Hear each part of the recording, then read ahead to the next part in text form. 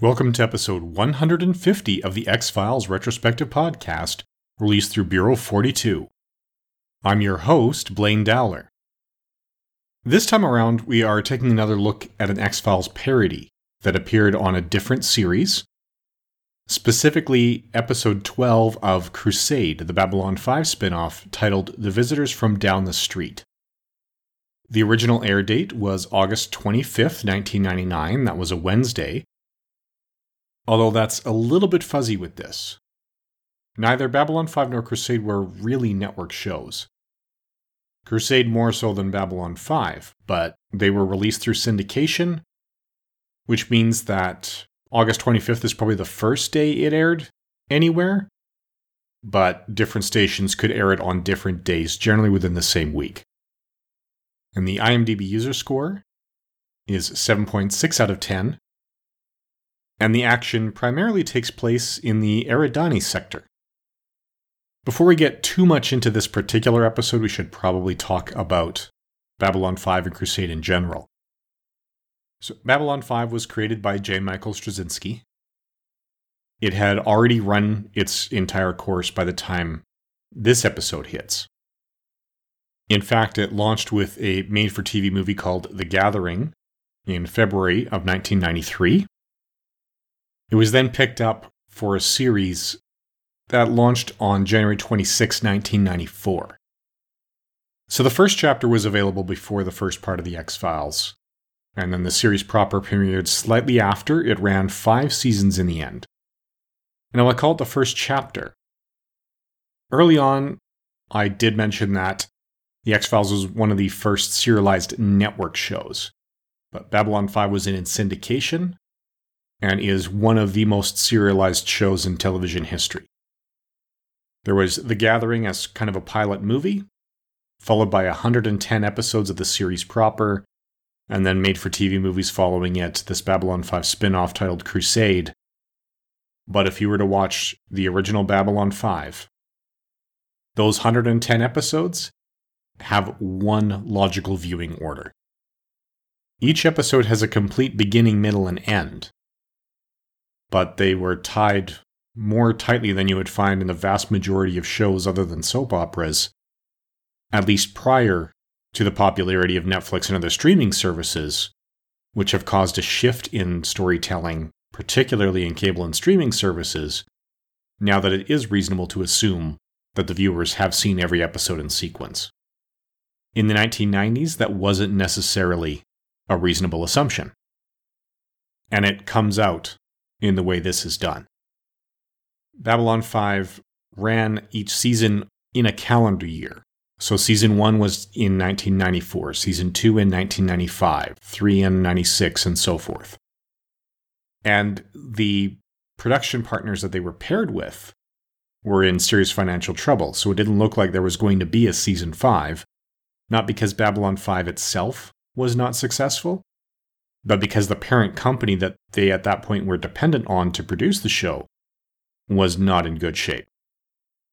Series creator J. Michael Straczynski shopped it around a bit, couldn't find anyone right away, so they restructured things, thinking season 4 was going to be the last season and they weren't going to get to execute their 5-year plan.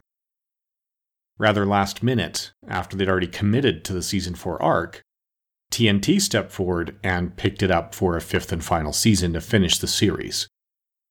They also picked it up for Crusade, which was the spin-off going in a different direction with a slightly different tone. So it seemed like great news. We were going to get more Babylon 5. The original series did end. Season 5 didn't end quite the way we hoped it would because they thought season 4 was going to be the finale. They had to reshuffle, so the main storylines were already wrapped up and done. And it was different storylines that they went through in season 5.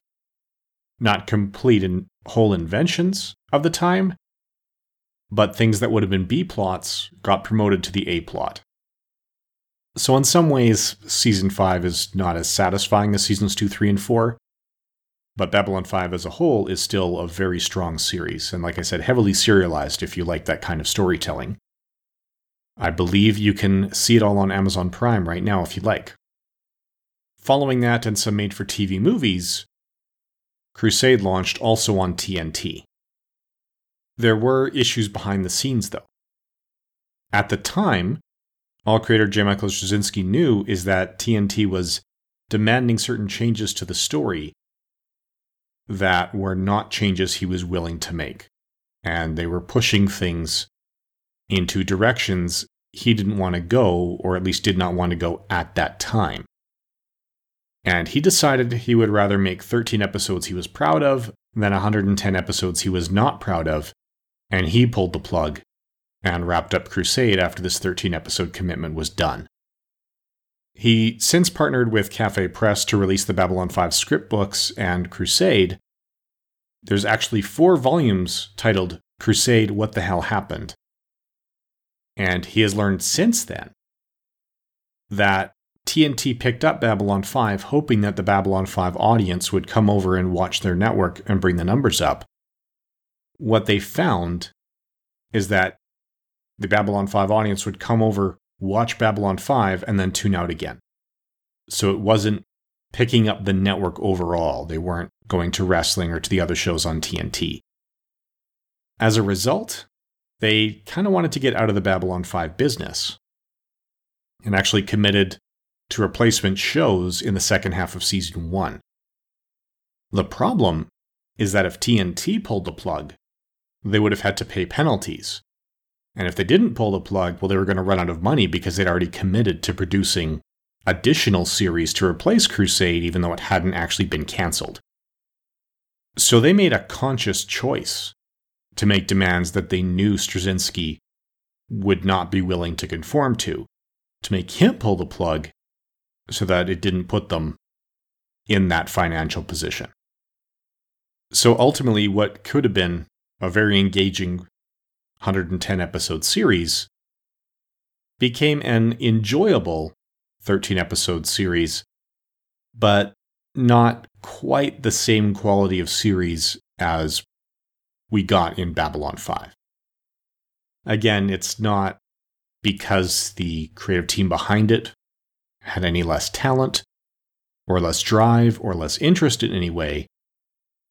It's just that they were forced to make decisions that were bad for the show because the people paying for it wanted to sabotage the show and sabotage the creators' interest in it so that the creators would choose to take it off the air.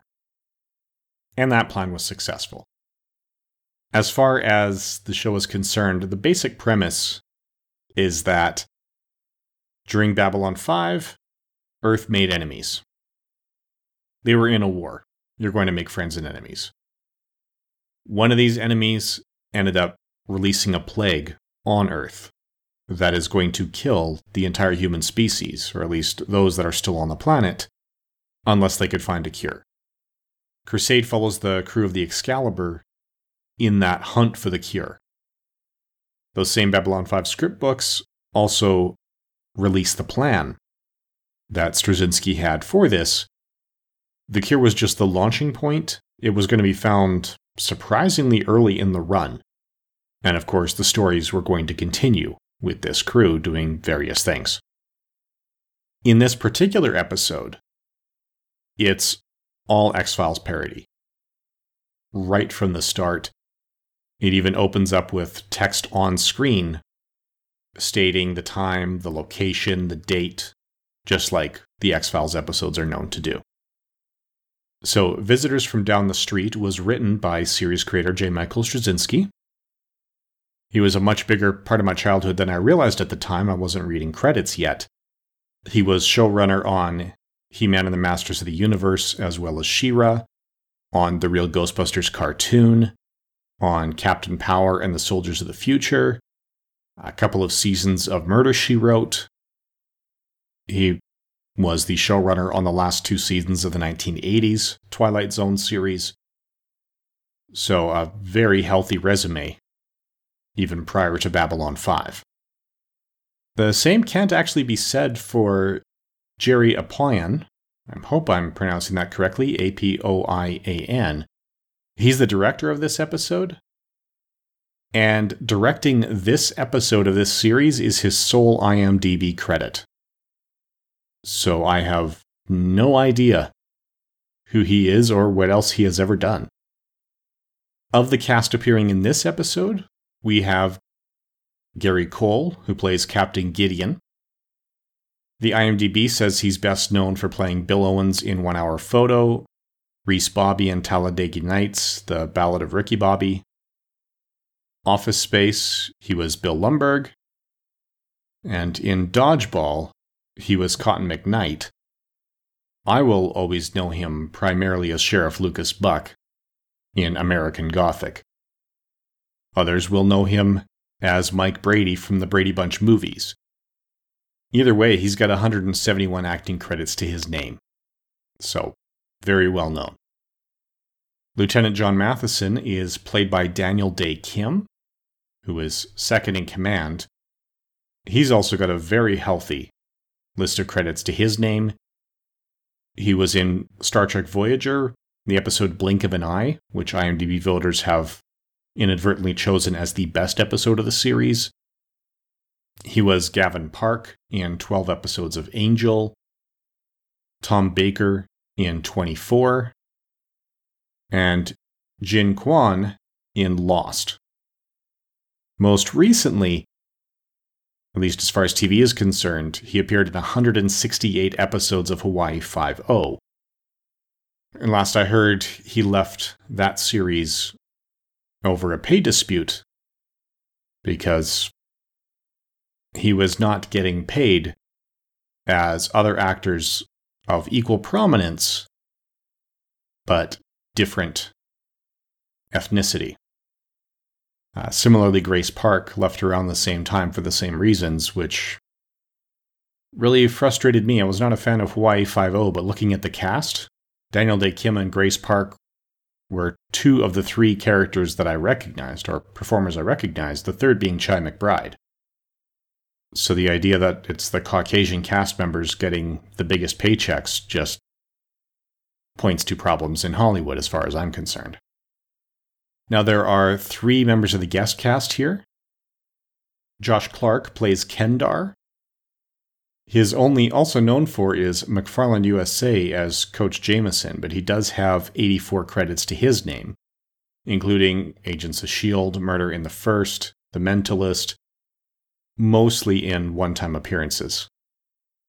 Francois Robertson is in Riverdale, For the Tales of the City, The Minion, The Tracker, and We All Fall Down, as well as Supergirl, iZombie, V. She's got several credits to her name. She plays Lissa. And Durkani is played by Harry Van Gorkum, also known for Mortal Instruments, Tears of the Sun, Agent Cody Banks, and the 1997 Batman and Robin, but we'll try not to hold that against him. So in this episode, the Excalibur is out in unexplored territory, as is their mission. Go places we haven't seen before to try and find a cure for a plague, unlike anything we've seen before. They pick up a distress call, rescue the people inside, and that's Durkani and Lissa, who are fluent in English, and who are absolutely convinced that the human race has been manipulating events on their planet for centuries. Kendar eventually shows up in the cigarette smoking man kind of role, the government agent who's there to keep them down. There's a lot of confusion with the Excalibur crew because they have no record of contact with this alien species, and yet this species has loads of mythology and evidence of them. Pictures of Mount Rushmore, burnt out golf club, things like this. Eventually, pushing through everything that's going on, the crew discovers that, when this alien species discovered life on other planets, they not only tried to hide that from the citizens, but then eventually realized that, hey, we've got a lot of civil war, we've got a lot of strife. This is a species prone to scapegoating and paranoia. If we can blame everything on these outsiders, then we can keep the people under control. They will have that scapegoat and they'll leave us alone. So it helps keep the government in power. They've been lying to the people and scapegoating humans, never dreaming that they'd actually encounter them, as they did this time.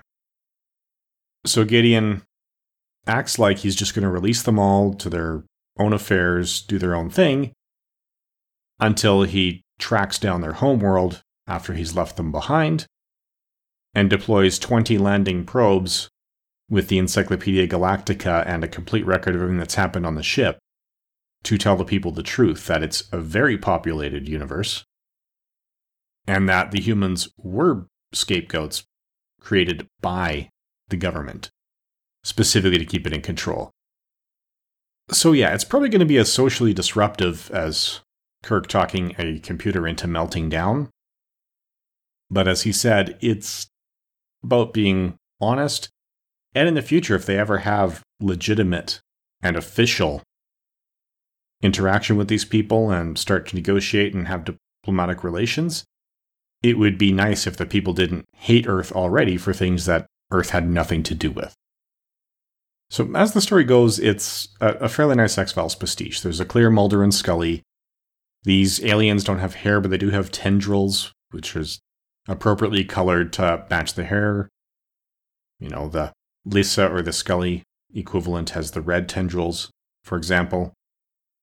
They've even been forced to dress in human clothes so that they're dressed like Mulder and Scully, and they have an explanation for that, saying, no, this is being forced on us, it's not a natural style of dress. It is fairly well assembled, including giving an explanation for why Kendar lights up an actual cigarette near the end. So it is enjoyable, it's definitely got that Mulder and Scully feel. It does stand alone fairly well for something in the Babylon 5 universe. So if you're curious, it is worth checking out. Although generally speaking, the original Babylon 5 series is, I think, one of the best science fiction series in the history of television. And watching Crusade from start to finish will spoil that. So I have no problems recommending watching the entirety of Babylon 5. The first season may not feel like it's living up to the hype of all the serialization. Every piece of that first season, every episode is a piece of the jigsaw puzzle that will eventually become Babylon 5 and the story of it. It's just in that first season, the pieces are so far apart, you can't really see the big picture, so it doesn't feel too much like everything is being put together. At least not until you're watching it again down the road in retrospect. But yeah, this is an episode I could recommend, but really I'd recommend just watching the entire Babylon 5 universe, at least up to the end of Crusade. Now, as far as evaluating the science of this episode is concerned, the new science isn't really all that much. I mean, aside from the fact that these guys have probes that came out centuries ago and sent the transmissions back, I question how something close enough that they could have done that was somehow not already contacted. But it's a necessary piece of the puzzle, so I can kind of overlook it. Depends on how wide and how populated this place is, and, frankly, it also depends a lot on what kind of probe technology they have. We know they don't have faster than light travel, but they could have extremely rapid sublight travel. All they really need is something that can go there and back twice in the span of 300 years. So we're pushing 75 light years at the most. So it's doable. But you can then question, if they had that technology to get there and back that far away, why have they not developed something further?